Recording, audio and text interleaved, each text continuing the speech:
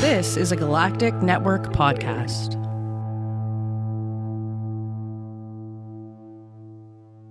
The Podcast of Terror is a great podcast. It's covering movies that are not for children, and thus this podcast is not for children.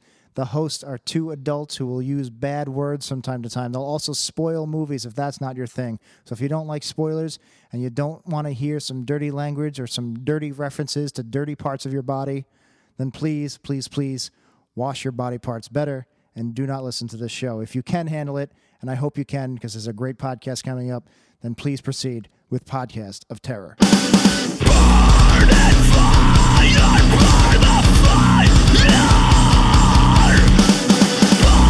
and fire, burn the fire. Welcome to episode 144 of the Podcast of Terror, production of the Galactic Network. For more on this podcast, including show notes, content information, subscription links, go to gncast.com/bot. I'm your host, Matt Stein. Corey will be here shortly. This week, our guest is Saul Wordsworth, who's a British man. He is the creator of Alan Stube, the Alan Stube's True Crime Casebook podcast. Also, he has a hilarious Twitter, Alan Stube, who's not Britain's premier Nazi hunter. We'll get into that one. But the Twitter is Nazi Hunter Alan. It'll be in the show notes, everything, as well as the links for his podcast. But should be a good one. He's a pretty funny fucking guy. Oh, God, he's nervous. Shouldn't you never be nervous? The British are always so cunning and suave. That's just on TV. Or charmingly befuddled. Befuddled. I've watched a lot of British pornography, and you guys always look real smooth. Yeah, I think that's a preconception which you then project onto whatever you see, and it's not actually the reality of who we are. But do the British call a cum shot a projection? They do now. They do now. Like, it just seems a lot classier than cum shot. Just be like, it's a projection. Just throwing it out there. I was talking to a friend of mine last night who's an actress, and she made some joke about, but they're still shooting. Like, she'd left and they were still shooting. And I thought there was a really good joke in there about a porn film, how she'd left the shoot, but they were still shooting. But I didn't make it because I didn't want to offend the sensibility of the room. But I'm half making it to you guys. So now. I can appreciate the fact that you took the time to think it through. Because the older I get, the better I started to understand, like, hey, maybe you should think before you just say dumb shit all the time. Because a lot of times I would just blurt things out, and then I get the oh. So, yeah, I know that noise. Yeah, so I appreciate your being an adult, I guess. But it's difficult. Since 1972, in fact. Well, actually, no, an adult since about 92, but, well. No, it's difficult. This podcast is basically the worst things that we can say that we build up all week to doing, but then you go outside in the rest of the world and you're like, oh, shit, I'm not on the podcast right now. Yeah. I mean, I hope... Have you started, Matt, or are you still not started? No, I started. I started now. Oh, okay. Because this is comedy gold. Yes. You don't want to be that's why I'm glad I didn't miss it. I was at work, so my wife and I removed some carpet from our stairs. I don't remember if Nope, we did this Monday, so I didn't talk about this last week. The people who owned our house previously were the most disgusting people I've ever seen in my entire life. So when we were pulling the carpet off, it was tacked down to an obscene amount. Like, there was too many fucking staples. But every time it would let loose, it would just, like, jar at me, to which I could only describe as a dust bukkake. And I was telling someone at work about it, and they're like, maybe you shouldn't say that out loud. I'm like, yeah, but Matt's been doing porn with World War II vets. And just... What bukkake? Oh, no, you don't know what bukkake is? Yeah, actually, I did. That's just a joke. Thank you. I was like, do I really have to explain to a grown man what bukkake is? No. It's all right. My elderly aunt told me the other day, so we're all fine. Oh, did you want the visual explanation added, or do you want... We can send you scratch and sniff cards. Everything's fine. I'm fully replete on the definition. I'm up to scratch, up to speed. For anyone listening, vis-a-vis Bukkake. Yeah, for anyone listening, You got me saying Bukkake so early. And was this like a bet? Let's get Saul to say Bukkake within 5 minutes of the podcast. No, not at all.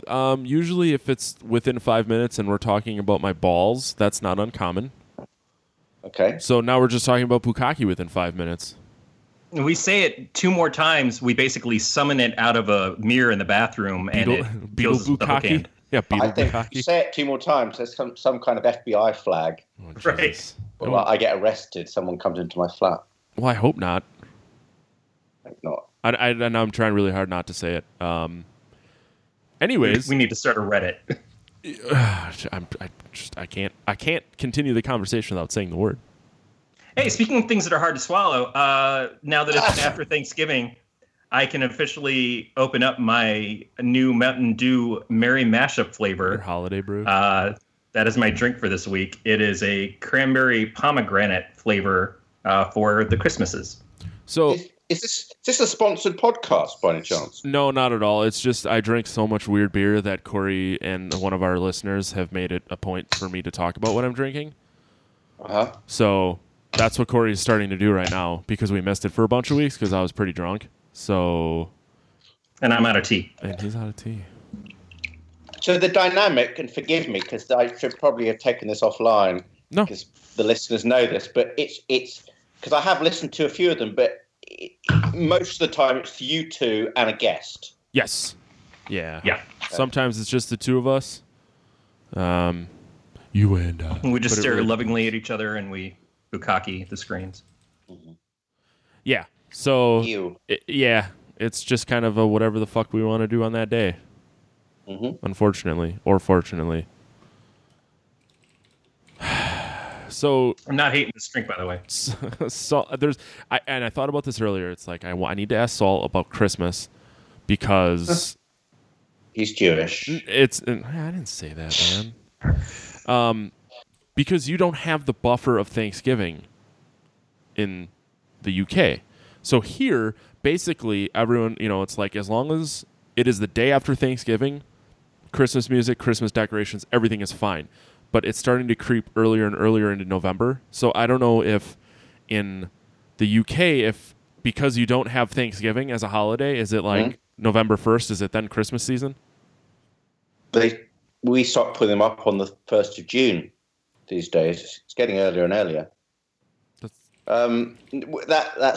It's not strictly true. It's not true at all, actually. But I guess so you don't have the 4th of July either.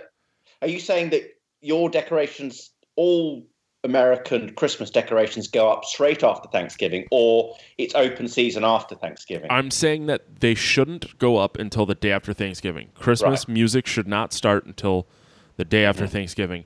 But we were seeing Target putting up Christmas stuff before Halloween hit. yep, same with Walmart. So you've kind of got an invisible line in the sand, at least, which we don't have. Right. So I'm saying that you shouldn't start celebrating the next holiday until the previous one is concluded, regardless of the fact is if you're trying to sell toys to bratty fucking children. I mean, I hear you, brother. I'm with you there. Yeah, that's just my stance. I don't have kids. I don't decorate for anything because I'd rather play video games. But I hate fucking Christmas music.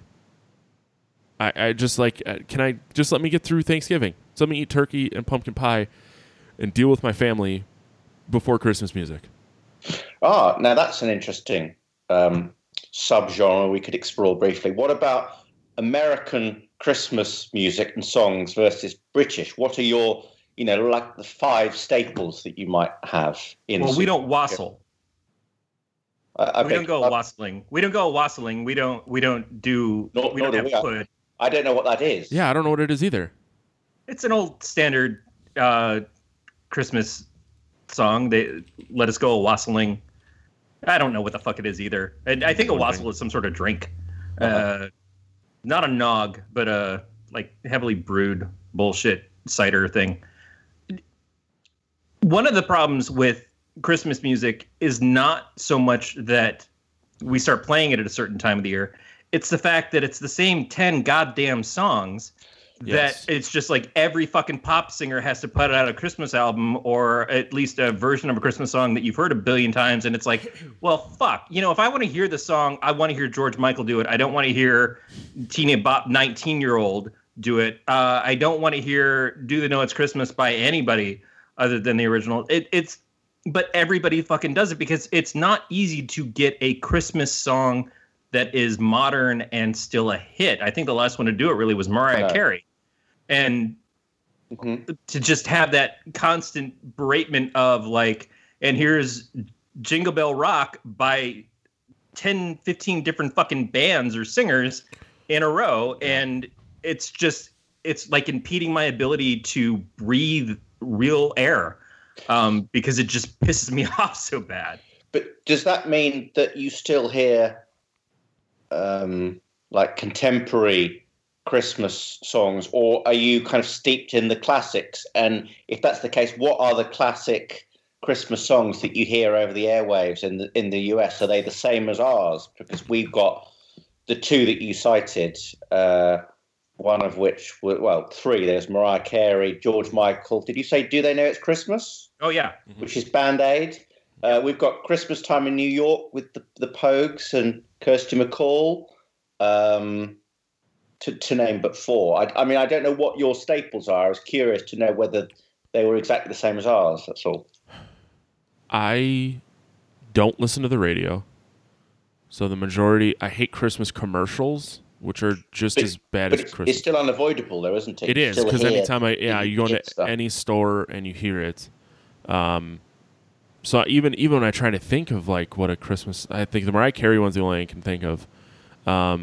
Real quick though, wassailing. Wassailing is a house visiting practice in which people go door to door and sing and offer a drink from a wassail bowl in exchange for gifts. Right, it's caroling, except you get rewarded by getting drunk along the way. So you did know, after all. I looked it up on the internet. Or did you just Google that? I Googled it. So wassailing is a beverage of hot mulled cider drunk traditionally is an integral part of wassailing. So I would wassail because you can get drunk. Yeah, I told you. I knew what I was talking about. I just wanted to fill in anyone who may be listening who is not sure what wassailing is, because we're not fucking 85 years old. Well, two of us aren't. Hey, whoa. No one knows how old you are, man. You're just out Although of yourself. If you put us together, two of us are. Two of us are, yeah.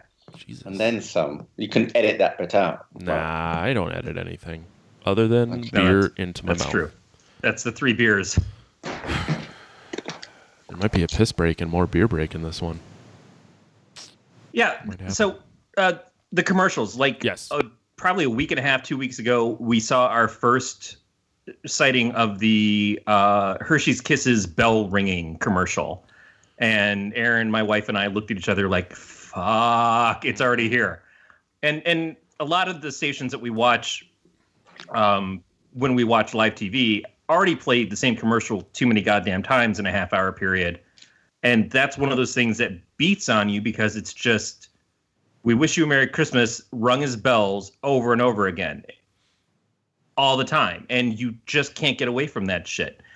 And it's one thing to like, oh, it's that time of year when we get the classics back. But there used to be a time when the classics meant something because it wasn't throughout the entire fucking year. Mm-hmm. And that's been lost. And I go back to, I think I've said this before, maybe on the show, that when you could buy a Charlie Brown Christmas and when you could buy the old claymation Christmas specials of Rudolph and the Baby New Year or Santa Claus is Coming to Town, when you could go out and you could get those things on VHS and DVD or whatever, they became less special. You stopped having that moment of like, oh, on Thanksgiving is when we watch The Wizard of Oz, because that's when they play The Wizard of Oz every year. And on Christmas Day, they play Gone with the Wind or whatever. And those things, it used to be like you looked forward to that all year. And all of the specialness has gone away. And so now it's the day after Thanksgiving and some channel is playing A Christmas Story for 24 hours straight. Oh, no, 5 channels are playing A Christmas Story for 5 days straight. And it's continuously the de-evolution of what was a holiday to let's just pack the same shit over and over in front of people. and maybe their nostalgia things will bite a little bit, and that will get them to get off their fucking ass and go to the iPad and order shit from Amazon or from Walmart.com or whatever. But it's not a holiday anymore. It's not a Christmas. It's not a season. It's not a celebration. It's just mass consumerism. And I'm fine with mass consumerism, but it's also fucking annoying. Word. I was like, yeah, Corey's on a soapbox again. Yeah. Brought to you by Ivory Soap, the maker of strong soapboxes. I guess before Corey gets back on his soapbox, I got we're not sponsored, but I have a pumpkin sour brewed by Collective Arts, which was disgusting and is already gone. New England APA from Untitled Art. And next I have the Collective Project IPA number 7. So I'll be good and very well lubricated before this is over. Erdinger alcohol-free, well, it says that, 0.5% alcohol by volume. Refreshingly isotonic drink. I think that's a matter of opinion, but anyway. Is it good, Isotonic is gloves, isn't it? Those are isotoners. Oh, okay. What are they? Are they the things that Jean-Michel Jarre wears during a performance, or should we just leave it there? Only reason I know what isotoners are is because that's what Dan Marino is hawking in Ace Ventura: Pet Detective. Oh. Good Lord. Yep. I need to... Yeah, you're obviously big on detail, Matt. I'd only remember certain things. Yeah, only from movies where people talk outside of their assholes. Yes, because if you will eventually get into The Omen 2, in which I got to the end and realized I didn't know what the fuck the movie was about. By the end, you mean, or by the beginning? No, at the end, I was like, what was the plot here other than the kid is Satan and he killed a bunch of people? Yeah. We'll get to it. Is that you ushering in our conversation, or no? Because we still need more nonsense. We still need to talk about Alan Stubb's true crime casebook here. Oh, yes, we do. Because we have not talked how about how commercially minded you are. Exactly, because we have not even discussed Britain's premier Nazi hunter yet. We haven't. Now, and trust me, when I started listening to your podcast, my first thought was, I want to know what Saul sounds like in real life, because I did not imagine. Like, I assumed that there was some manipulation on your voice to get the Alan Stubb voice. I was pleasantly surprised at the fact that it's very easy to understand your accent. Because I know some British people who, I don't want to say they're a little more mish-mouthed, but they're a little more mish-mouthed, and it's hard as fuck to understand what you're saying. Mm-hmm. So thank you. That's because I speak the Queen's English, Matthew. When you said that you were from London, it made a lot more sense. You sound very proper. I can almost smell the tea coming off of your your throat. Your breath. It's a facade, but thank you very much. Well, that's fine. There's a screen in between us, and I've been drinking, so it is what it is. But yeah, let's talk about Alan Stubb.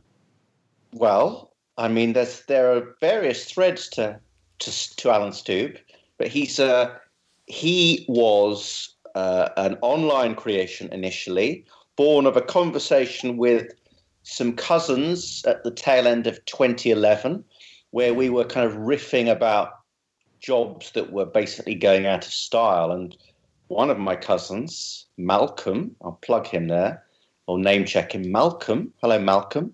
He, real name David. He said Nazi hunter, and I mean, a light went on in my brain, and I, like the pompous oaf that I am, I raised a finger in the air, not anywhere else, and I said, "Watch this space," because I could feel a kind of character evolving within me. So I just took some time. I created a website purely for my own pleasure. Oh, it looks like Corey's got bored. He disappeared. That's possible. I'm here. I just turned off the video because I didn't want it to chop up anything. I'm glad you said something, because it doesn't show that you're still in here. So I thought you were gone too. Anyway, so this might be too much detail. But so I created a website. I then took the character to Twitter. He showed some early signs of being vaguely popular. I was just having good fun. I acquired a few celebrity followers. Then my partner, she said, "Why don't you write a book?" I said, "Good idea." She said, "Why don't you write a diary based on the character?" Which was a fantastic idea. I wrote the book, which was a great pleasure. The book got bought by a good publisher. The book was then optioned by, let's call him the late Brett Ratner, who, even though he's still alive, I think he's part of the Me Too movement, on the wrong side of the Me Too movement. Oh. Yeah, he also did X-Men 3, so that's a problem in and of itself. Okay.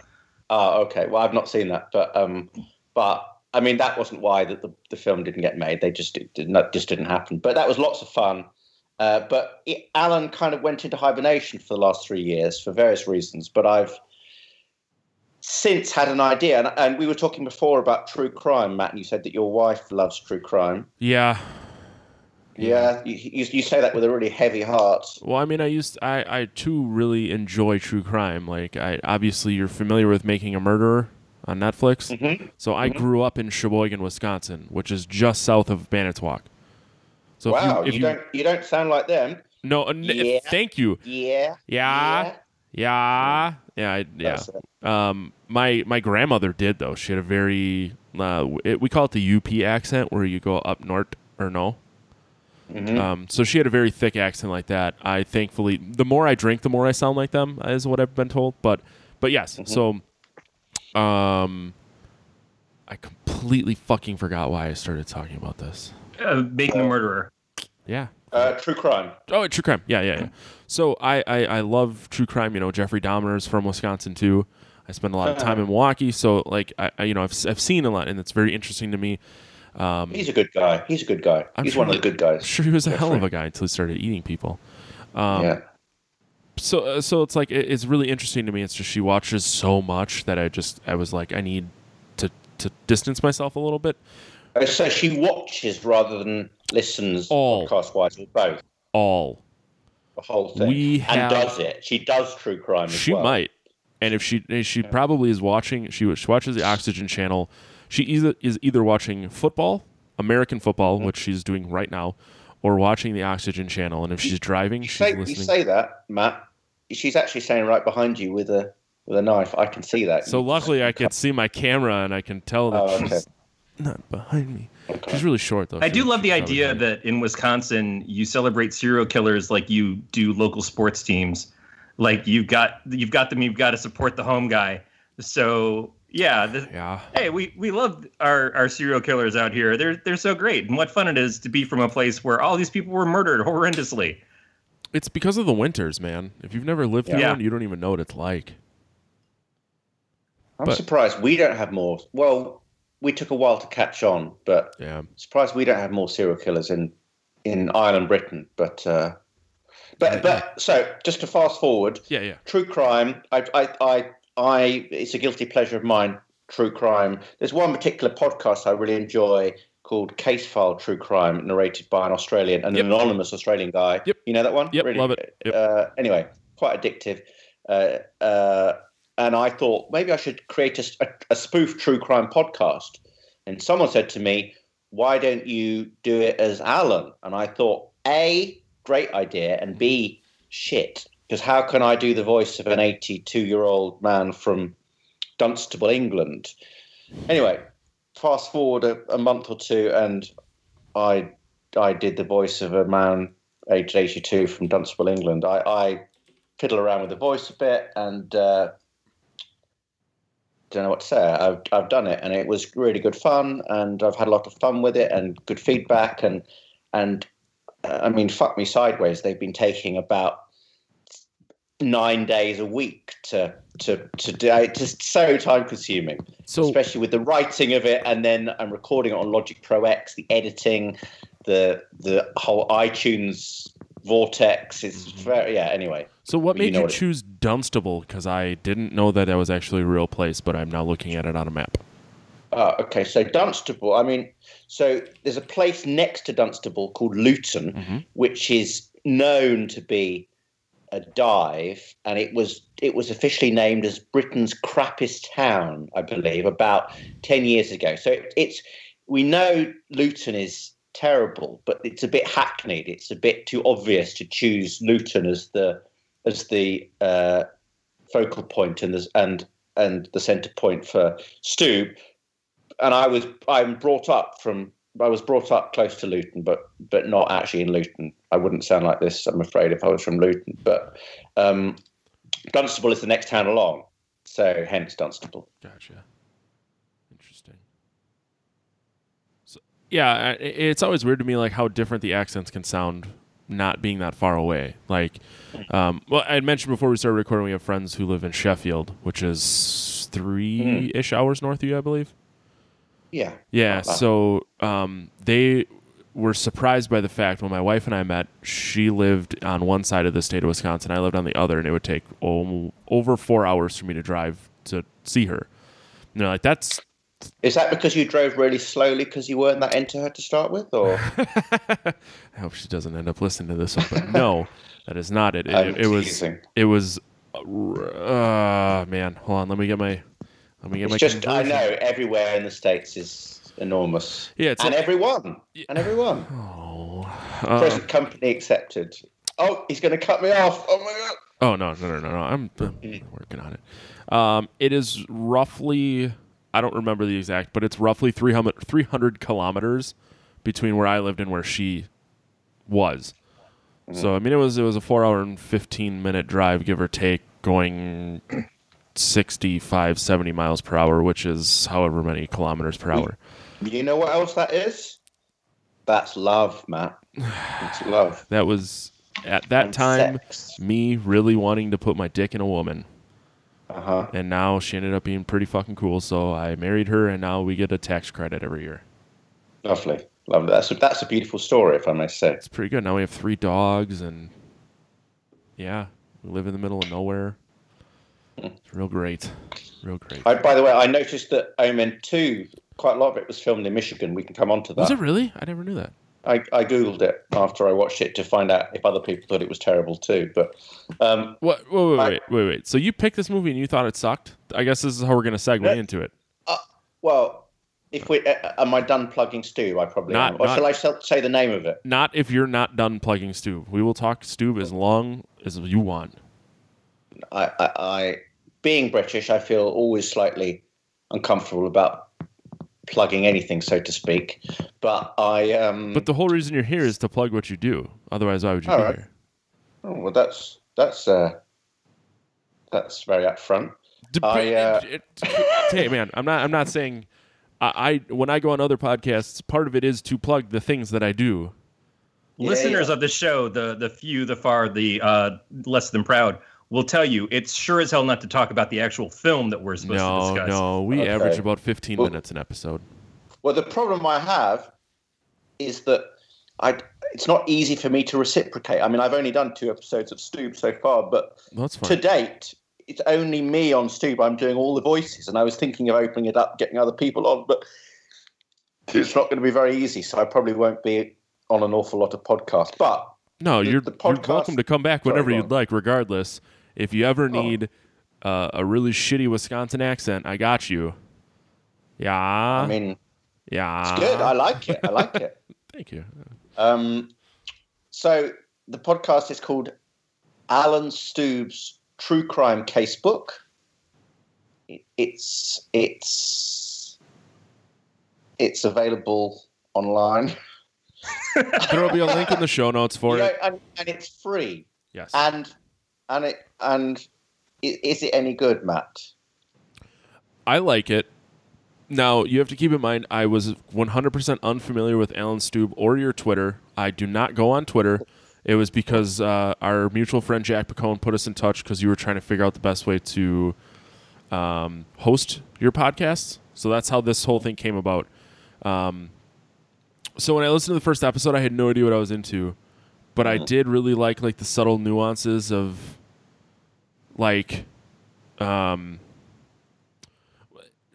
so the most recent thing I can think of is at the end of The Nose when he's like, you listen. I'm very pleased you heard the second one too. I did. Right. So he's like, well, and then I went to this place, and then it plays the music. And he's like, well, this didn't turn up, so then I went to the library, and then it plays the music. And the fact that it was every time he went somewhere, you played that hunk of music, and I'm like, that stuff is subtle and funny to me. And that's what I enjoyed. And like in the first one, I think he was talking and he like, it was maybe a paragraph. It wasn't a super long, but he like burped or farted or something. And it was just kind of like little things like that I think are really funny. But I went into it knowing that it was supposed to be a comedy show or comedy podcast. I guess I could see someone not being that into it if they didn't know it. But most people aren't going to just listen to it not knowing the Alan Stoop character. With that being said, of course, and I enjoy it, and I look forward to the new episodes. Great. I mean, maybe you can tell me this.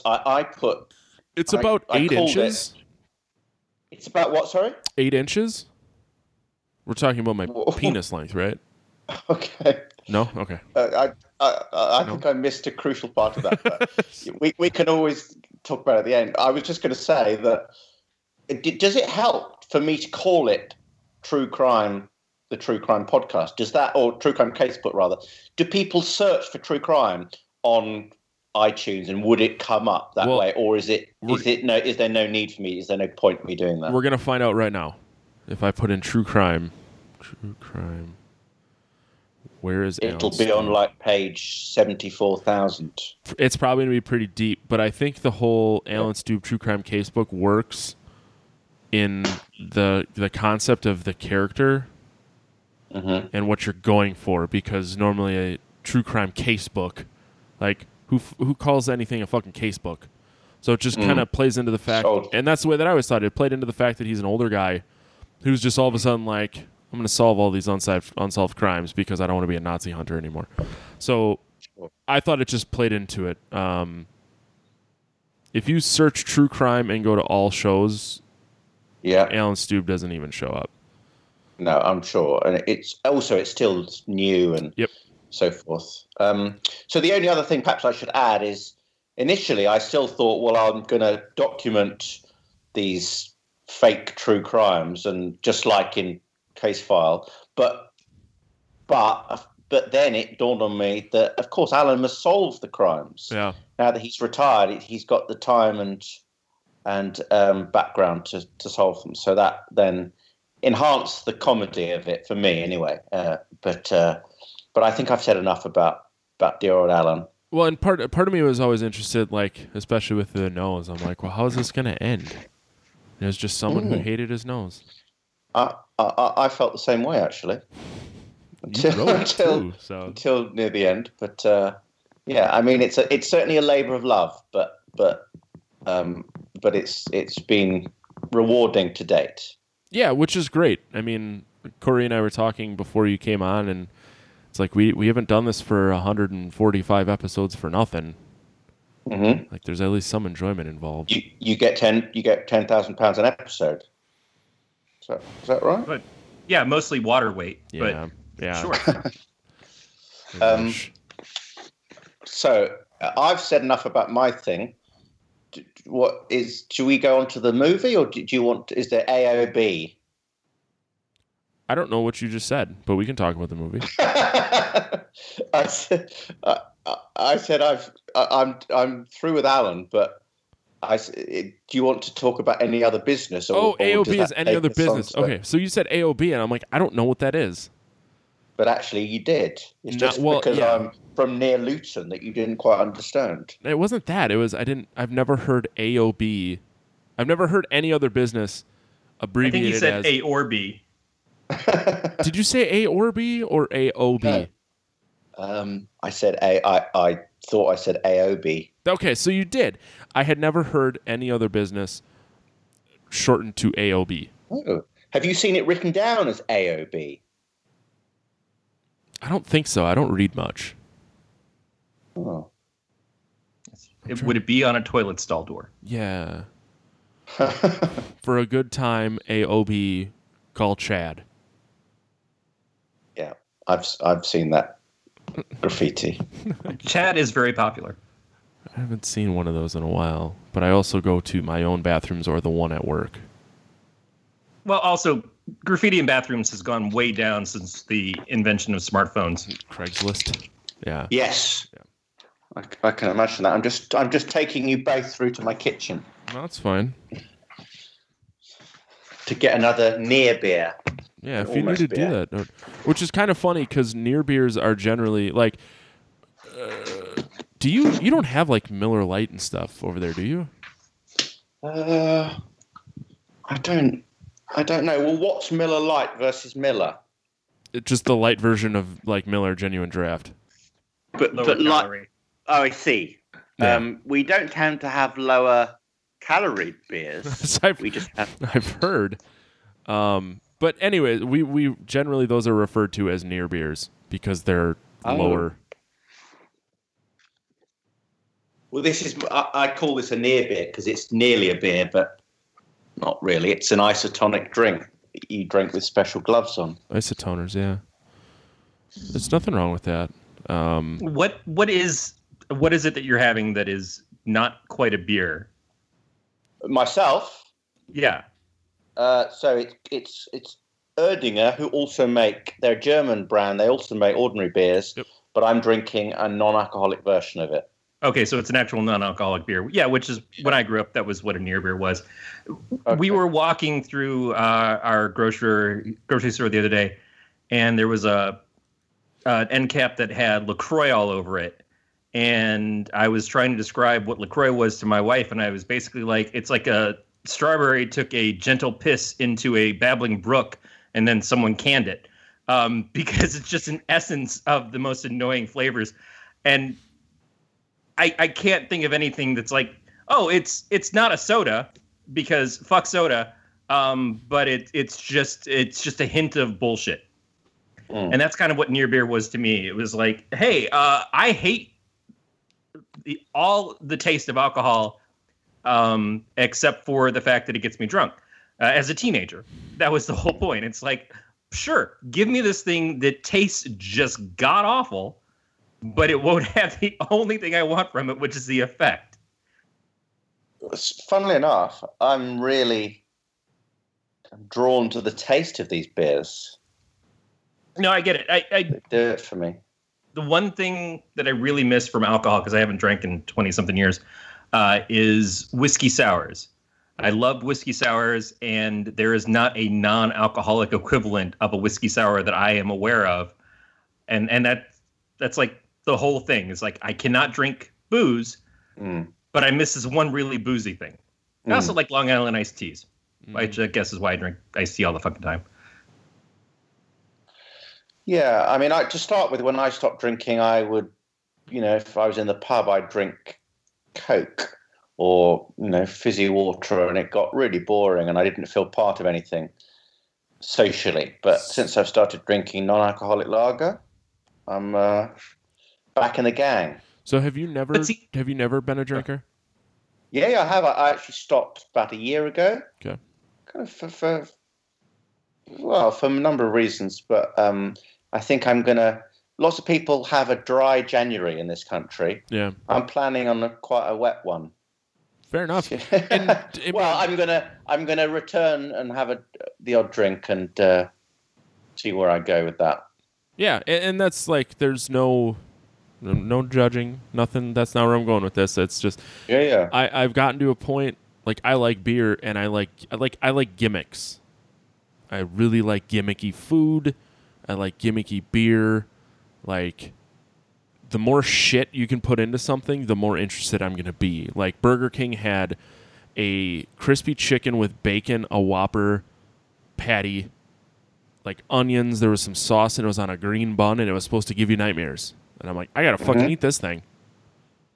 So that's what I'm into. It's like, give me a beer. Like I had a beer the other day that it was made peanut butter, graham crackers, marshmallows, and chocolate, and it was like 15%. I'm like, this is fucking great. Wow. Yeah, it's just a lot of flavors. So it sounds a bit lumpy to me. It was thick. Beer? It was like drinking motor oil. Mm-hmm. I mean, all the sugar in that stuff breaks down during the fermentation process, so it just comes out as a really thick beer. But do you have it on toast or just drink it? Straight out of glass, man. I had to split it with 3 other people because I was during Blackout Friday. That's what I started Blackout Friday with, was a 15% beer. Oh. But that's kind of the thing, is if I go to a restaurant, I don't want to order stuff that I can make at home. Right. Although it is really simple to go in there and just like get a burger because, well, it's a fucking hamburger and at least it's safe. It's probably the safest thing on the menu that you kind of know what you're getting. But I feel you on that, is that the reason I started drinking iced tea is because when I gave up, well, I'd already given up alcohol years before. I gave up soda, that they're just coming and refilling water all the time. So I get an unsweetened iced tea, which is just fucking dirty water. But I at least felt like, okay, I'm paying my $2, so I'm getting the attention. On the other hand, I'm paying $2 for just dirty water when I could have gotten the water for free and gotten the same kind of service as refills and stuff. So why am I paying this extra money for something that isn't really giving me anything of benefit beyond it, and also goes towards the tip? Shut up, Corey. Fuck you. I was just thinking, there's a burger place in Chicago that has the most gimmicky burgers. Everything's named after a band, and there's just everything you can think of. Like I mentioned, it's Thanksgiving, or it was Thanksgiving. So it's a turkey burger with fried stuffing on top, turkey gravy, and like a sage leaf on top. And that's a burger. So it's like I went there and then drank a peanut beer. So it's like I just had gimmick upon gimmick. So fucking good. I had the largest burger I've ever consumed today.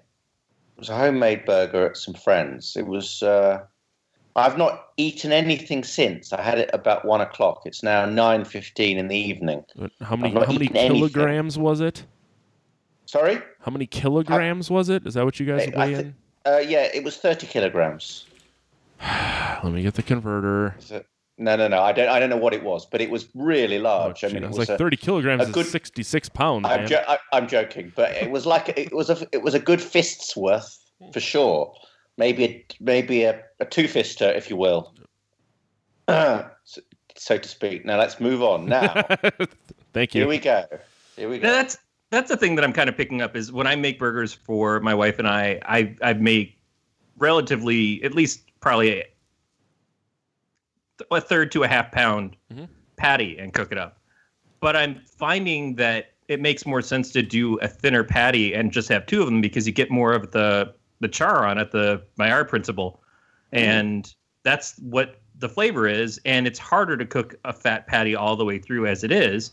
So unless you're a person who really likes that rare beef inside, it's a pain in the ass. But have either of you ever heard of Loco Mocha? I believe it's a Hawaiian dish, but it's just white rice, a burger patty, brown gravy, and a fried egg. Oh, yeah, I think they serve that. There's this Hawaiian chain of restaurants where I was in California that I did not really enjoy because it was almost all spam, but I think they had that there. Yeah. I had it for the first time in Las Vegas not that long ago, and I made it earlier today. It's really fucking good. I mean, if you're into that, I'm not. A lot of my coworkers will make fun of me because I will just like microwave a bowl of ground beef and eat that for lunch with some broccoli. But you got to hit those. You're microwaving it to cook it, or you're reheating? No, I'm reheating it in a microwave. Okay. Jesus Christ. No, that's exactly right though. And that's the other part is that when I get to it, I would probably prefer a sloppy Joe or a loose meat sandwich or taco meat in general. Because of the same principle, it's all cooked through and everything, and then I'll make tacos one night, and then I'll have taco meat for the next couple of days left over, and just be able to go and grab that and throw something together really fast. You got to hit those macros, bro. I can't imagine either of you had any idea what I just said there. Not a clue. Your macronutrients, you got to get your protein, your carbs. I lift weights. That's all right. We can talk. I'm shaking my head. I can see. Well, I mean, I'm shaking. Do I mean nodding? You're nodding. I'm nodding. I'm nodding along. Yeah. But then I realize that's no good in an audio podcast. So it doesn't matter. It's like when I pause the entire show to start Googling things. It is what it is. Like you pause. You just let your hammer hands hit the keyboard right there next to the microphone. Because I have the world's loudest keyboard. Don't worry about me. Anyways, should we talk about Damien? Omen 2, whatever you want to call it. Yeah, it's interesting. So what's the first one called? Just the Omen. Yeah. Damien Omen 2. Yeah, which I thought was very strange. I always thought it was Omen 2, Mm. And then when I was looking for it, it was Damien Omen 2, because what is Omen? Omen 3 isn't anything. I think it's just the Omen 3. Yeah, it's Omen 3, the final I think the conflict. Omen 3, the Book of Mormon, is. Oh God, I love the Book of Mormon. Mm. I have not seen the Omen 3, but we're also not here to talk about that. I hope it's. I don't know if it can be any worse than this one, but I think I have a long time ago. So so the Omen 2. Yeah, great movie. Corey, can you recap this, because we all know that I don't know what the fuck happened. This one's kind of tough. So from people who remember, which is not Matt, when we discussed the original Omen not too long ago, some well-to-do couple had a baby, but the baby was actually switched at childbirth with the child of a jackal, and they raised it as their son unknowingly, and that thing started to develop powers because it was the Antichrist, and everybody around it either was trying to protect it or trying to kill it. And as they were trying to kill it, they would meet untimely, horrific demises, either pikes coming down from off of churches going right through somebody, or a plate of glass, which is probably still my favorite kill from that and freaks me out still to this day, because it's how I think I'm going to die.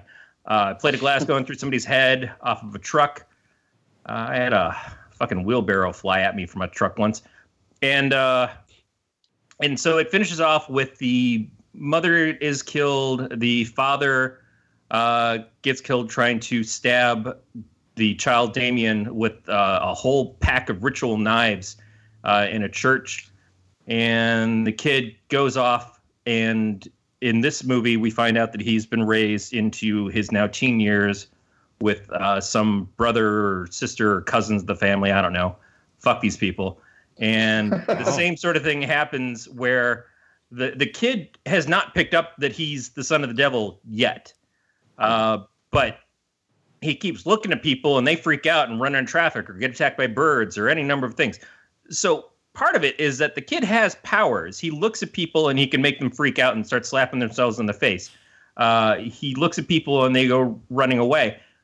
But he doesn't know about his abilities so far, and a lot of stuff just seems to happen because you walked into his purview, or even if you're just discussing him. So we get the one character that was in the first movie that survived, comes back at the beginning of this one, meets up with some other dude, and they're like, hey, yeah, the Antichrist exists. Let's go look in this cave and see his picture. And they go and do that, and of course the cave starts crashing down on them, and they both die. Nothing really to do with Damien himself. He's not there. He doesn't cause it. Shit just happens. Yeah. And that's a problem that I have with this movie going along, is that a lot of times stuff just kind of happens without anyone really instigating it. Yeah. If at some point we had seen one of the people who was kind of like protecting Damien causing some of this, I would buy into it a little bit more. And also sometimes the Raven is present. Sometimes it's not. Yeah? In the last movie, in the first movie, I mean, he's protected by hellhounds, by a bunch of fucking Rottweilers or whatever. And in this one, it's a bird, and the bird just starts. One bird takes this woman out on the side of the road and just like beats her all the fuck. And then she goes and runs in front of a truck, although jumps up at the last second and flies over the cab of the truck. I didn't understand how that worked. But this is a lot of this movie is just, hey, I think that kid's the son of Satan. Oops, I'm dead. And next person shows up and is like, hey, did you know that your nephew is the son of Satan? Nope. Well, sorry, gotta go. I'm dead. His grandmother is like, you should have killed that kid, and she's dead. And constantly, like, this fucking family is like, wow, we know a lot of people who died this month. Is something going on? Nope, can't be. Nope, fuck it. And just closing their fucking eyes to everything. So the dad of the family, and by the dad, I mean, Damon's got a cousin who's his best friend he's been raised with since he came to live with him years ago. They're both in military school together. The dad and the mom taking care of him. The dad works for this company this is the part that I had a little bit of trouble kind of keeping up with. He works for this company, and this company has a guy that works there that is trying to introduce this stuff that is questionable morally, not quite outside the bounds of the laws yet. But you can tell, like, this guy is trying to make something happen where it's going to introduce chemicals and stuff as a replacement for food stuff for the poor in places where they don't really have protections against it. And it's going to make them a fortune, I guess. But it's like the science isn't down yet. And it's really fucked up. But everybody else in the company is like, hey, that's really fucked up. But Jeff just died. So now Jeff doesn't say it's fucked up anymore. So there's obviously a bigger plan that goes to getting Damien power over this corporation. But we don't see that happen in this movie. This is a middle film in what is a trilogy. Technically, there's 4 films because there's an Omen 4, I think The Prophecy, that is about his sister. But that doesn't really have much to do with the rest of it. But in this movie, it's just the realization of Damien, like, oh, I'm really fucking cool because I can get rid of everybody who pisses me off. And my cousin just died randomly from some head trauma in the woods that I was there for, but I didn't touch him. And now I've got 2 dates to the prom. It's interesting that he actually starts the film as a delightful young man, if I may say, with no knowledge of his nefarious powers whatsoever. Yeah, but his grandmother does not like him, or their aunt or whatever.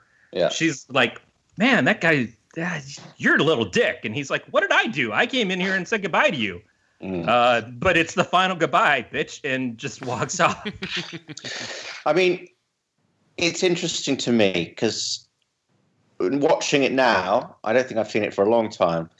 It just seems like a series of set pieces. A series of unfortunate events. Series of unfortunate events and set pieces and trying to create unpleasant, gory ends for anyone who comes up against Damien. However, I remember the film, not necessarily even having seen it as a child, in the playground, and it was talked about endlessly.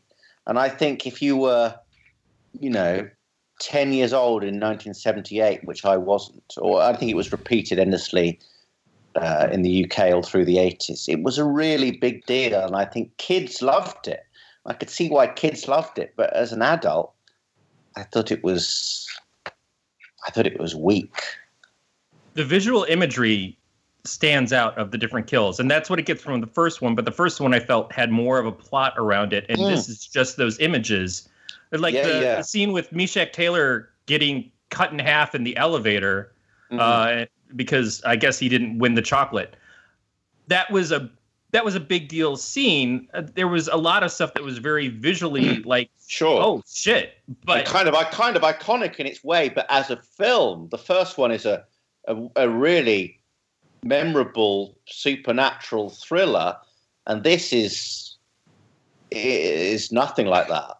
Yeah, we don't get to the bottom of Lance Henriksen kind of grooming him, being part of whatever affiliate religion thing that is keeping him alive as his instructor.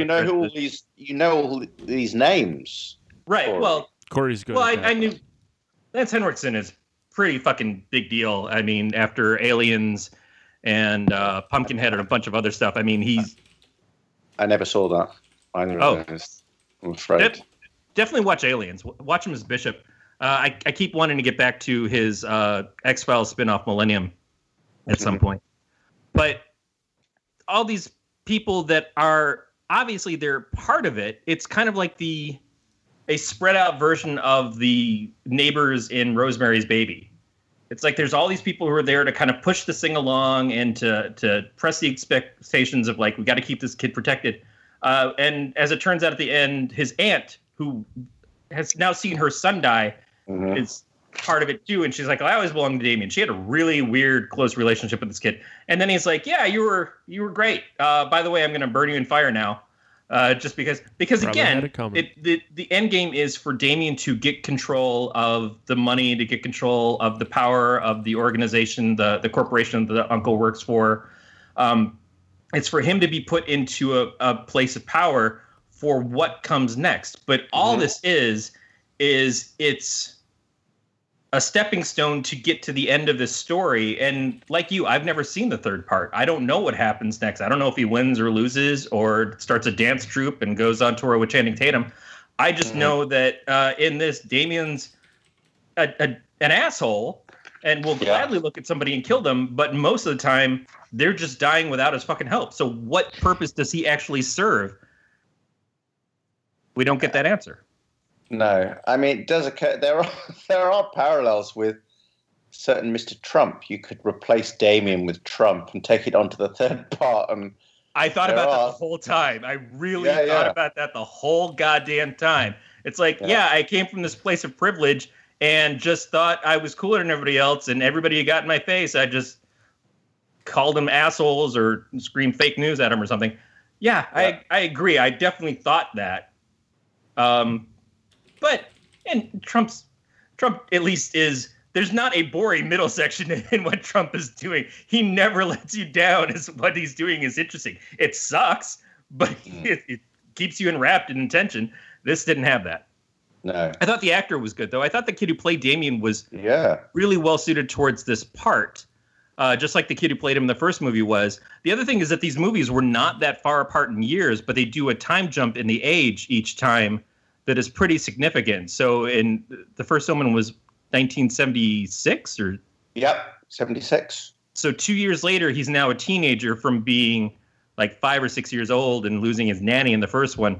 And then the next one, I think, is just a couple years later, and he's already an adult. So I don't know what the story is as much on that one, but it's still like, at least they had a plan going in of, we're going to go from this to this to this and make that work. But it's still like, okay, I don't know. I look at this and I remember it because I saw it as a kid, and it was very affecting as a kid, and seeing the things happen to these people gets you, it hits a moment of like visceral emotion.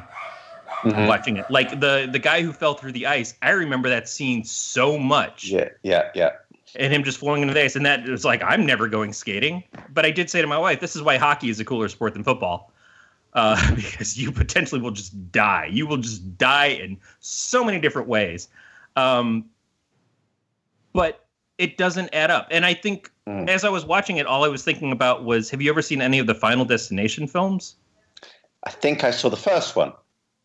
Yeah, so the Final Destination films is a lot of gruesome death scenes done in a similar way. There's something acting out against the person and makes them die, but it's all the machinations of it that makes it interesting. But at least there's a calling as to what's doing it. And in this case, they've cheated death, and so death is like, you don't get away with that shit. I'm coming after you no matter what. And because you missed your first time getting pulled out, I'm going to make it worse and worse the longer you go. It's going to become more gruesome. And this movie does that same sort of thing, but you don't see what's causing it. You don't have a feeling as to why it's happening other than the fact that it's to protect this kid. But is it the kid with the powers that's doing it? Is it Satan protecting his kid? Yeah. And that's what I think it's missing from a story perspective. I mean, I hear what you're saying.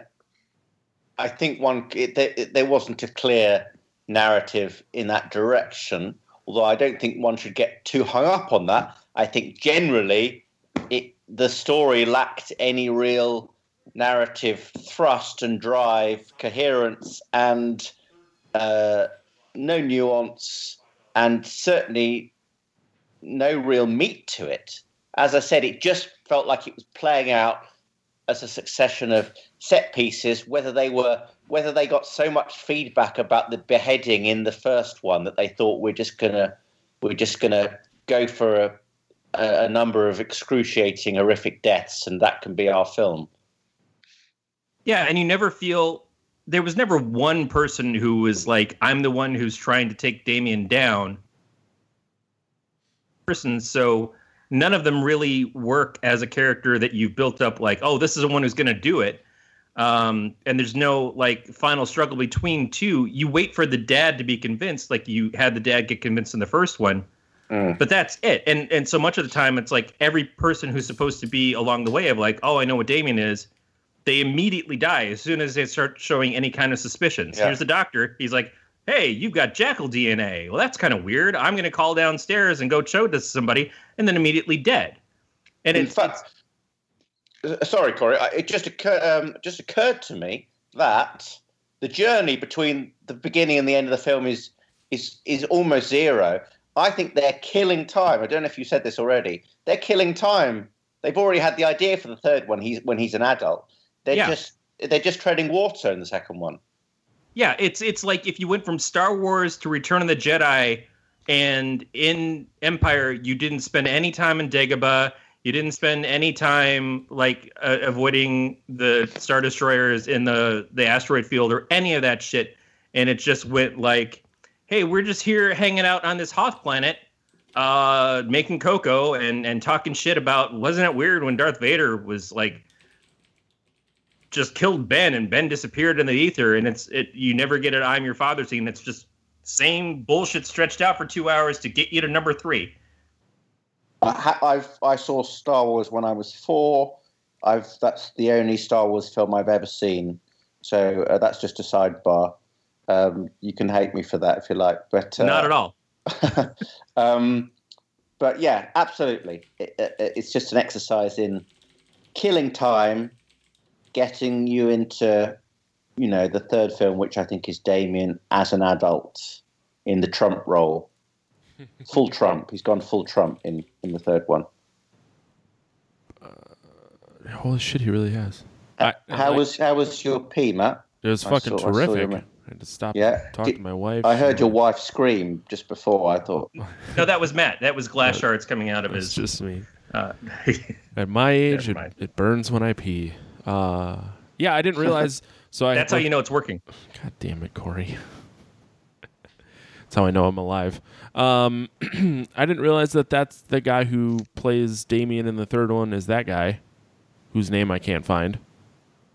Neil. I don't know who it is. God damn I it. can't remember. I seem to remember being someone kind of famous. Was it like Sam Neill or something? Or I think it is Sam Neill. But yeah, I also didn't realize that he's like the fucking president. Is he? He's actually the president. I don't know if he's. God damn it! No, I've done Or it. is he lined up for the presidency at the end of the film? God, it's. I like I said, I've never seen it. The picture is just him in front of the presidential seal.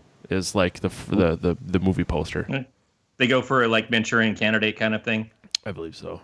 Gosh. Shit. I watched a creature feature last night, and it was a werewolf movie with Dean Stockwell, who played Al in Quantum Leap.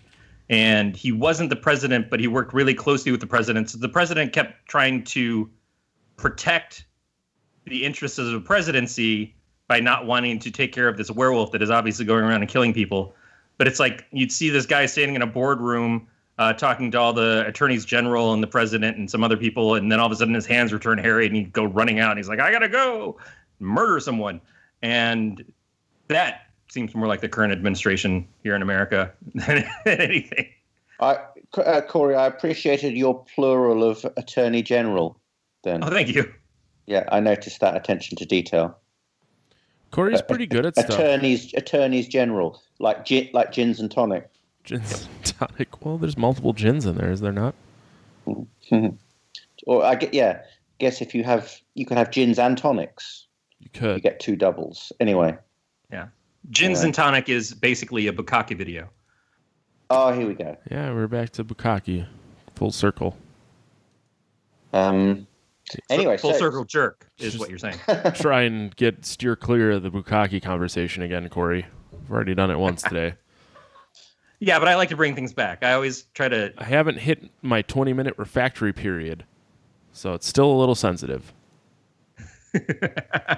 Well, you did just pee, so at least you cleared the urethra out. I did. What did you think of the movie, Matt? I'm taking over the MC role. No, that's fine. Someone has to, because normally it's not me. I thought this movie sucked. Mm-hmm. I'm really upset that you made me watch it. I got up extra early to watch it, and it was not good. Well, I wouldn't have chosen, because I chose the first Omen film. So if I wasn't a jackass, if I may say, in good faith, it wasn't on your list of films that you'd already watched. And I thought, good choice. And then you said, well, we've already seen it, so it wasn't on the list. I fucked it up. So then there was a logical progression. It took me about a week to come up with Omen. No, 2. that's fine. Every new email I sent you, I felt progressively worse and worse about because I'm like, this guy fucking hates me. I didn't hate you. I just disliked you for a while. Yeah, see, and I don't blame you one bit. Most days I don't even. It's kind of difficult when you look at the list, because I noticed that you. In fact, was it your last but one podcast was The Shining? Yeah, we just did The Shining. That's so now one of my all-time favorite films of all time. Now let me defend that. The reason that we had it, our guest 2 weeks ago finally picked The Shining.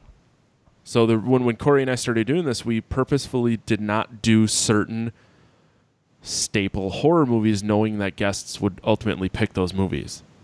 And we're still doing that. We're still, before we started talking about, started doing the show tonight, we were talking back and forth about what we're going to do next week. And there are movies that we avoid because we want someone else on here to either give a different perspective than us.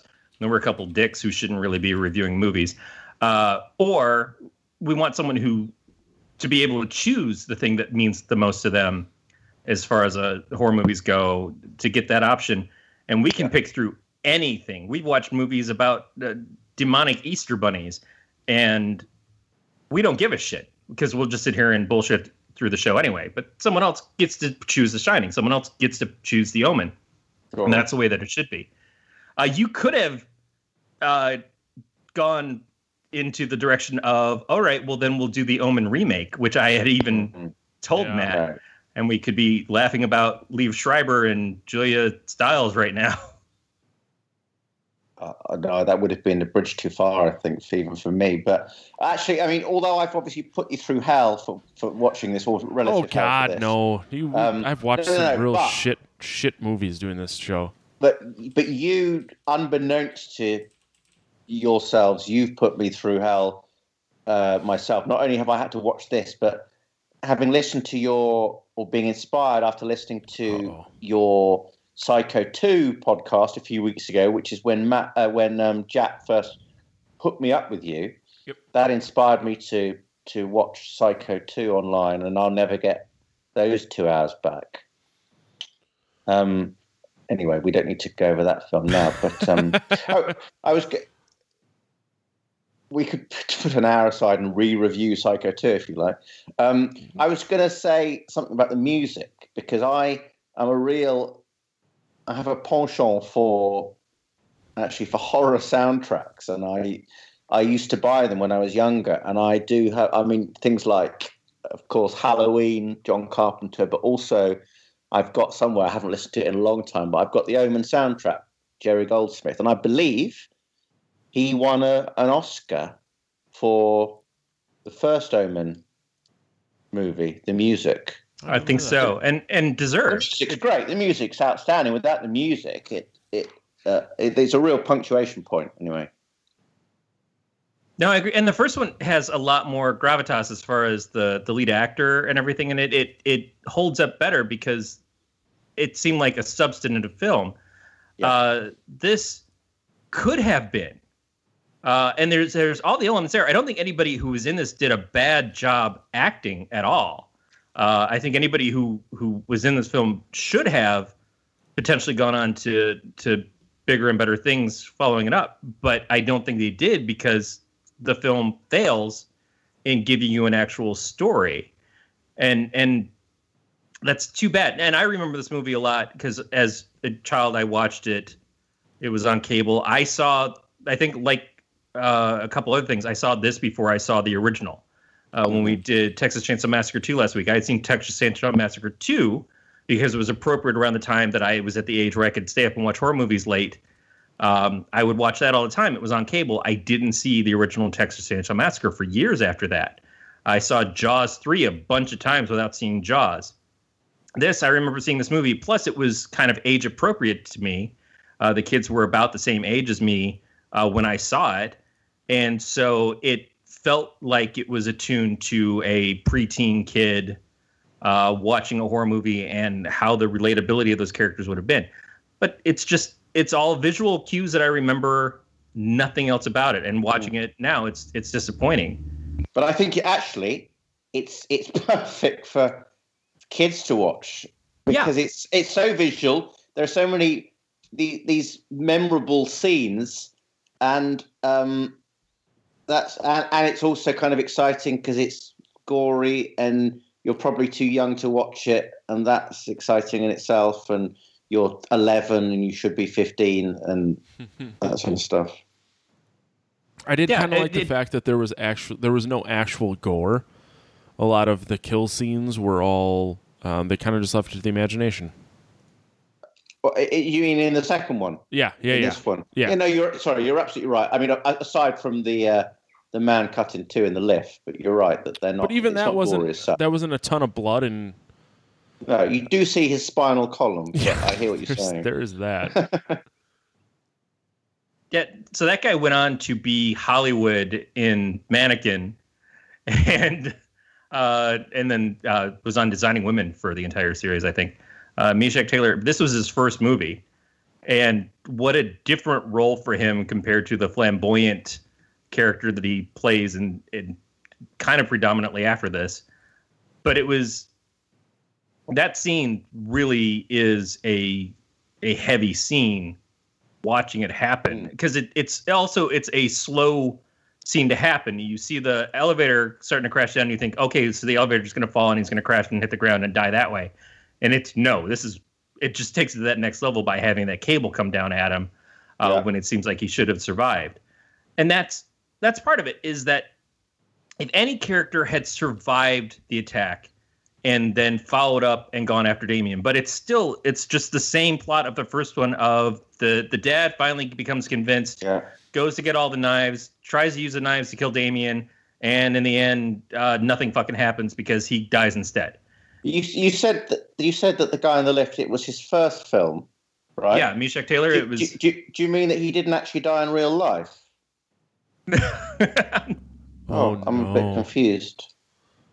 No, they put him together. Willy Wonka flew him into the sky, and Oompa Loompas restitched him up. Oh, okay, that's good. It's funny actually. The couple. So it's William Holden, and I don't know the name of the actress in the second one, and the first one is Gregory Peck. They're a kind of obviously Holden is the brother to Peck, but they're a duplicate couple from the first one. They've just rehashed the formula and the format and the look of the people. Yeah, and the only thing that changes from the first one to this one in the couple is that the mom is in on it this time, whereas the first one she's one of the ones being tormented the most, and so that I guess is the twist. But then immediately after we get her betrayal to the husband to say that she belongs to Damien, she dies. And so anything that could have been potential from that is wiped out. So there's no sense of gain in learning this about the characters. Like, here's a big reveal, and fuck it. I just think they were running out of time. Yeah. I mean, I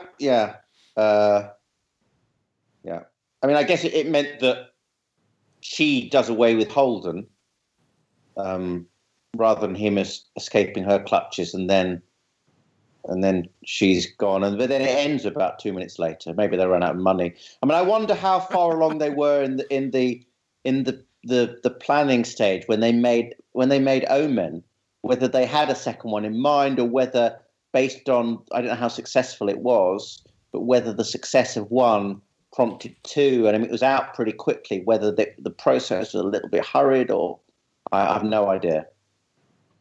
I'm looking. I expected that statement to go on a little longer. Well, I'm going to say in the late 70s, kind of not a new concept, but was unusual. We weren't having every movie became a franchise yet. Yeah. So we hadn't had Halloween 2 yet, I think. We probably hadn't had a second Friday the 13th at this point. Rocky 2, about the same time. Yeah, maybe. So it was kind of like, yeah, The Omen did really well. Let's follow up. And they probably didn't know that they were going to be able to make a trilogy of these movies. They probably just went and made The Omen and were surprised by the success and pushed immediately. It bears mentioning that there's 5 Omen movies. There's not only 3. Ooh. No, I said there's a 4th one. I didn't realize there was a 5th one in the series. Omen That's 4. a bad omen if ever I heard one. Heyo. Omen 4, Armageddon 2000, and Omen 5, The Abomination. Came out in 83 and 85. Probably well titled. Omen 5. Sure, it's not a fucking good movie. But the original Omen movie was a budget of $2.8 million, and it made $60.9 million. It was the 5th highest grossing film of 1976. See, I kind of got the impression, and I could be wrong in this, and maybe you can. Well, I'm sure you can help. That Omen, particularly, well, maybe the trilogy was kind of more popular in the UK relatively than it was in the US. Discuss. Well, keep in mind, in the first one, they do move to the UK. Yeah. Yep. And they call it a British American film, whatever that means. Yeah, I don't know. I mean, I was born the year that The Omen 5 came out, so I got nothing. I've moved, sorry, to fine. Plug in. No, that's all right. And you were saying that a lot of this one was filmed in Michigan. I didn't realize that as I was watching it, and I live in Michigan. So I'd kind of be interested now to go back and see where these things were. You can watch it again. Watch it many times over. I think I've seen it enough. But The Omen what 4 like this, doesn't even have Damien Thorne in it. No, it's the sister. Yeah, that's fucking stupid. And then doesn't the 5 turn into the sister, like, starts protecting Damien? Like, that's when Damien gets bored. So she goes from being the younger sister to the older sister. Right. Yeah. How do they get made, these films?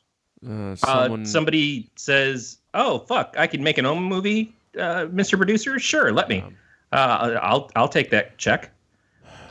If you look on the Omen franchise page on Wikipedia, Omen 5 isn't even listed. That's funny to me. Well, one of them was a TV movie, I thought, kind of like the Species films. Damien was the TV show, so maybe Omen 5 was a TV movie. Yeah, I thought it went from being the TV movie to the inspiration and the jump off for the show. I think you're right. It's been a long time since I read up on it. Probably since we did the first Omen movie. To Saul's point, there are no. So the box office, the box office numbers only show the United States. None of these have international. Okay. So unfortunately, fuck the dog on that one. So part of the problem with 2, I think, is that they introduce too many varying storylines and too many characters with their own perspectives on things. Like, it goes from the 2 guys dying in the cave at the beginning, which is the jump off, and the finishing touch of one of those characters from the first film. And that should be a good lead into where Damien is now and stuff. But then they introduce too many characters that their whole purpose of being there is to cast a shadow on Damien and say, I think there's something wrong with this kid. I think this kid is the son of the devil. This person died. There's something wrong with this. Because we get the reporter who's dressed all in red for some weird reason and spend some time with her to then watch her immediately die. We have the person who knew her come in and talking to the mother for a bit, and then he immediately dies. And then we have the stuff that's going on in the factory. I think one of the guys used to be on the $6 Million Man. And people are there dying. And it's just it's a lot of random. But you've answered your own question there, I think, if I may say, Corey, only in that they're there simply to die. They're cannon fodder.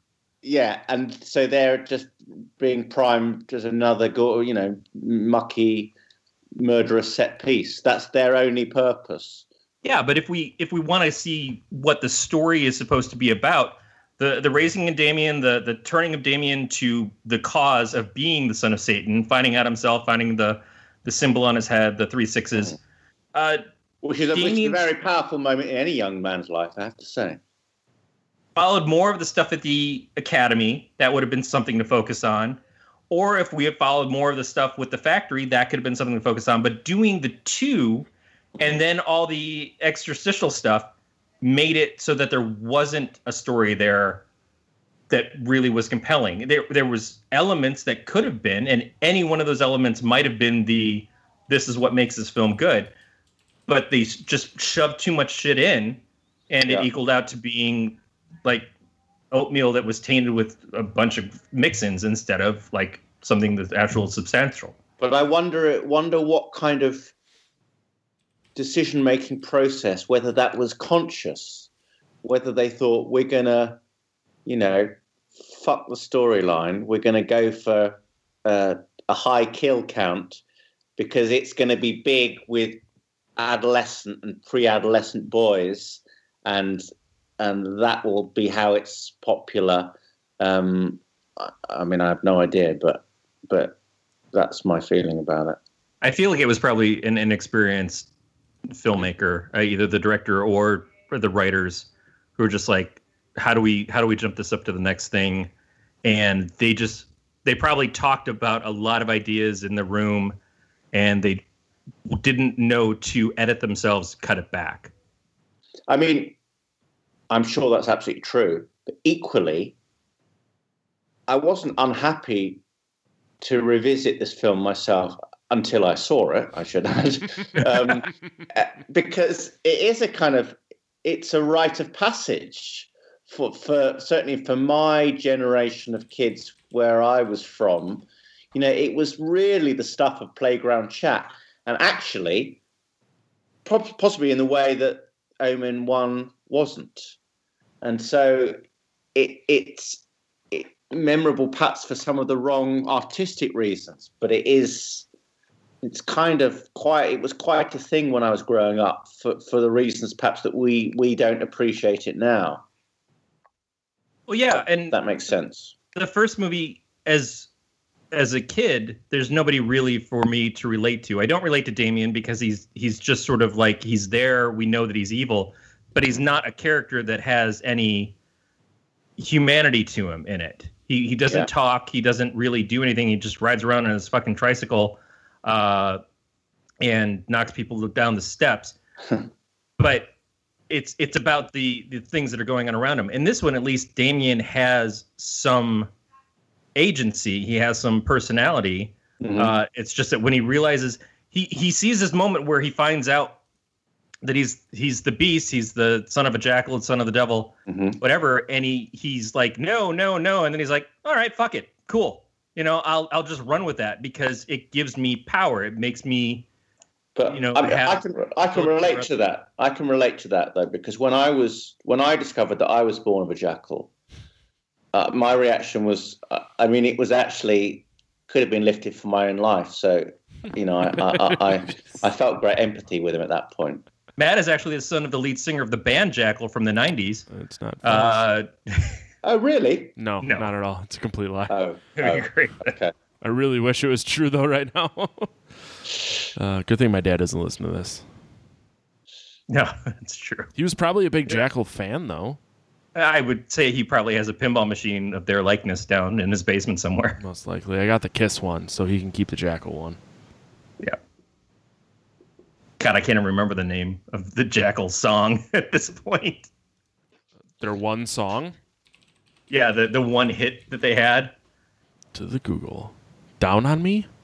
Down on Me. I was like, either that or it's the Lumberjack. Down on Me could be read in various different ways. Yeah. No, it's only meant to be the one way. Oh, really? Yeah. Really?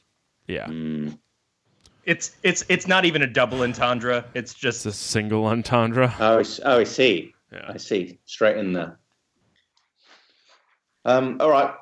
Are we meeting next week to discuss Omen 3? Yeah, if you'd like.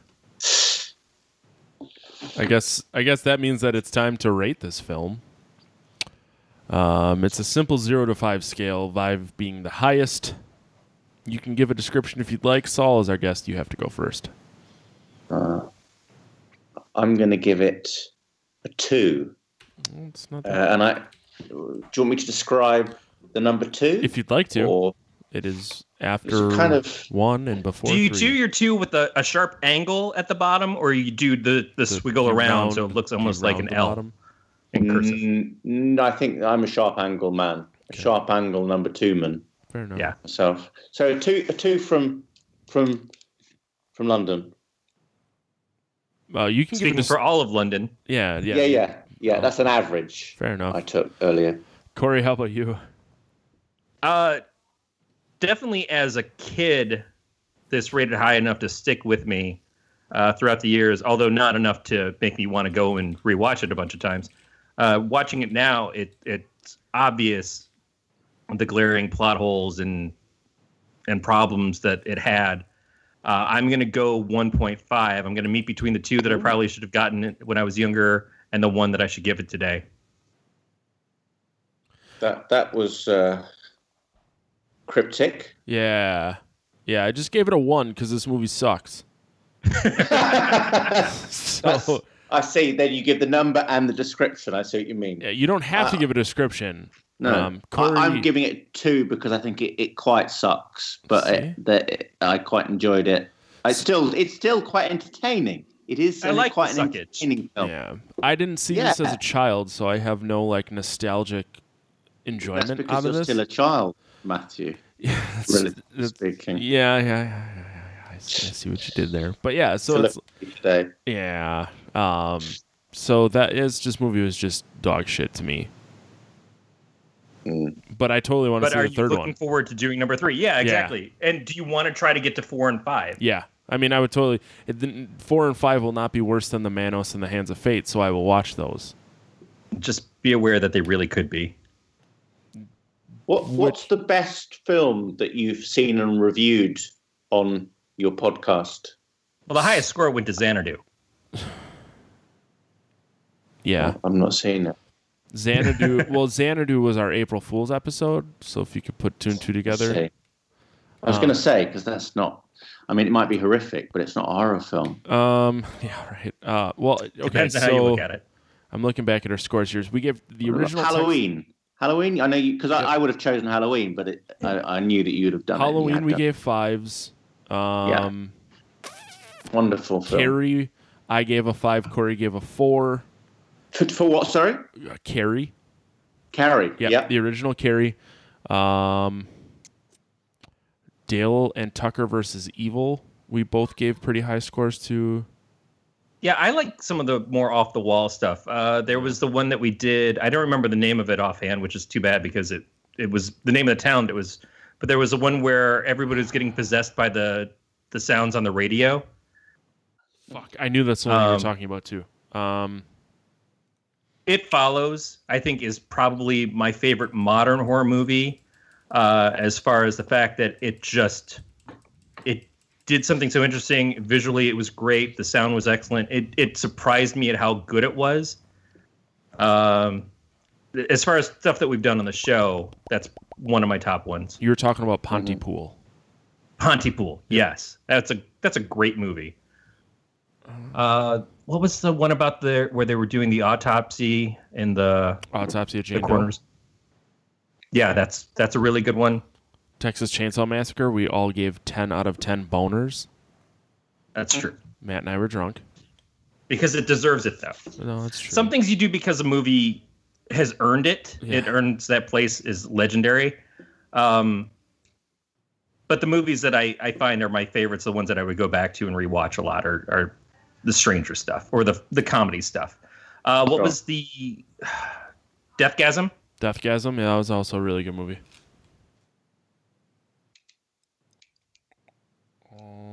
Yeah, I'll rewatch Deathgasm before I'll put on Texas Chainsaw Massacre. That's true. Sinister, we gave really good scores to. Did you do California with a K? Yep, we did. What did you give that? I noticed that on the list. Fuck, I gotta find it now. Please hold. I remember. California. I gave it a 3. Surprisingly Corey pleased gave with it a 2. You gave it a 2. Yeah, Corey's a dick. What did you give it? I gave it a 3. Okay. So Matt, a smaller dick. less of a dick, yeah. I'm going to give it 3.5, even though we're not doing it, and I haven't seen it for about 8 years. Do you just want to go through and Just for the give a record. score to every movie that we've already talked about? Yeah. I've done it. I've got it written down here. You ready? Yep, ready when you are. No, I sometimes think now that we've been doing this for a few years, our views of what our expectations are from horror movies, I think, have probably changed some since we started doing the show. We appreciate things a little bit more with originality, with the idea of like, all right, I've always loved A Nightmare on Elm Street, but how does Nightmare on Elm Street hold up now compared to the rose-colored glasses that I had rose and green, that I'd had watching it younger? And do I maybe want to go back and say, but in relationship to how many other things I've seen that have tried to pull off of it, does it deserve to be higher up because it was the original? Oh my God, I think...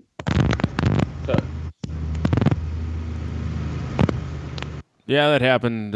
He has some computer issues. Is that a stage death? Is that live? Is that an on-air death? Is that one of the things you do? One of the hosts take their own life at the end of every episode. Yeah, it's podcast seppuku.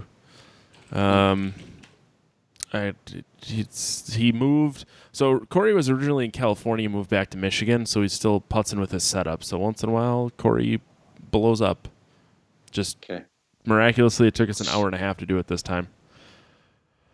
I don't even remember. He was on some shit though, I'm sure.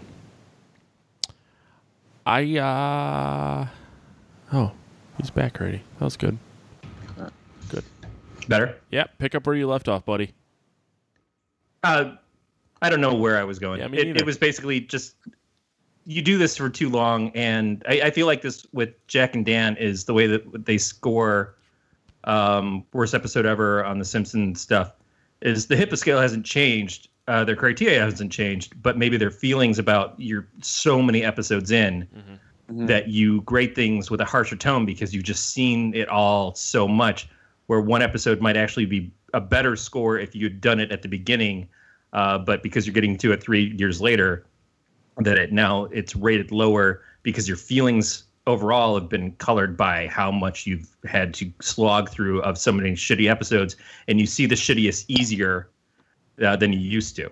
Mm-hmm. I feel you. Yeah. On that note, Corey, you should probably read the outro. Oh, shit. Don't expect me to do that. You can contact us by leaving us a voicemail at 805-328-3966. Email us at pot@gncast.com. You can leave us a message on the website. You can follow the show on Twitter, Facebook, and Instagram at Podcast of Terror. You can subscribe to this podcast via iTunes, Stitcher, Google Play, or any of your favorite podcatchers. Leave us feedback, please. If you leave feedback, I'll read it online. Miraculously, two of our iTunes reviews disappeared. So I'm on to you, iTunes. Motherfuckers. Yeah, right? They don't want that trail left that people might actually see them and know. Now that we know that everything that you do online stays with you forever, like a Twitter post, they don't want anybody to know that they actually not only listened to the show, but gave a shit enough to rate it. He ain't wrong. I should have said at the outset, you can follow Alan Stube on Twitter at Nazi Hunter Allen. We were getting. So I'm saying it now instead. No, that's fine. Normally there's a. Now that you threw me off. Oh, sorry, man. No, you're good. You can also go to bit.ly/potreview. All subscription options and links can be found at gncast.com/subscribe. You can follow the entire network under the Galactic Network. You can also go to amazon.podcastterror.com, shop like you normally would. We get a portion of that. Costs you nothing. Saul? I didn't realize that you hadn't finished the outro, and I've just inserted an additional AOB plug. It's all part of your British charm. Now, would you like to talk about where people can find you again? What my postal address? Well, yeah, if you'd like, wherever you want people to catch up with you. If you want someone to send you some mail, you can put it here. That's fine. You can find me. So at Nazi Hunter Allen is my alter ego handle. I'm also at Saul Wordsworth, and beyond that, you just have to shout really loud. I'm going to start yelling as soon as we're done here. Mm-hmm. Hopefully it'll get to you. Corey, what do you want to push today? Stool. No, Jesus I am. Christ. I am going to be guesting. I don't know what the release schedule is. I'm going to be guesting on the Brokebot Mountain podcast with Phil Rude and David from Movie Go Round are the guys who host that show. And David in particular, doing Movie Go Round is what I would consider an actual movie critic versus what we do here. So it will be interesting to sit down and talk with these guys about a substantive film. We're going to be doing Being John Malkovich. So Never seen it. Never seen it. This podcast is not hosted by Phil Rude, drummer of AC/DC, correct? I can't say this is a yes or different no one? to that. Okay. Everybody deserves to have their privacy, Matt. Fair enough. But yeah, so I'm going to be guesting on the show tomorrow, and I'm not sure when it'll hit their feeds. But their show is very fun and interesting in the way that the choices that they make. The show started out being a discussion about the episodes of Westworld on HBO, and then in between seasons, obviously, you have to do something else. So the stuff they get to is kind of like the dreamier, more thought-provoking or confusing films. I was just listening to their discussion on Donnie Darko, and it's a good time. So I'm hoping to have fun and bring something to them that I obviously don't bring here. Oh, boy. You can find me on Twitter and Instagram and Untapped at the Lifeguard. Next week, we're going to talk about Clive Barker's Lord of Illusions, and I can continue my ongoing complaints about not getting a picture with him after paying a large amount of money to do so. Yeah, such is life. So that's going to do But it. hugs are free, Matt. Hugs are free. Probably not. It was probably $20 to hug Clive Barker. Would have been worth it. Smell him for $35. So that's going to do it for another episode of the podcast here. We'll talk to you guys next week. Stay scary, everybody. Goodbye. I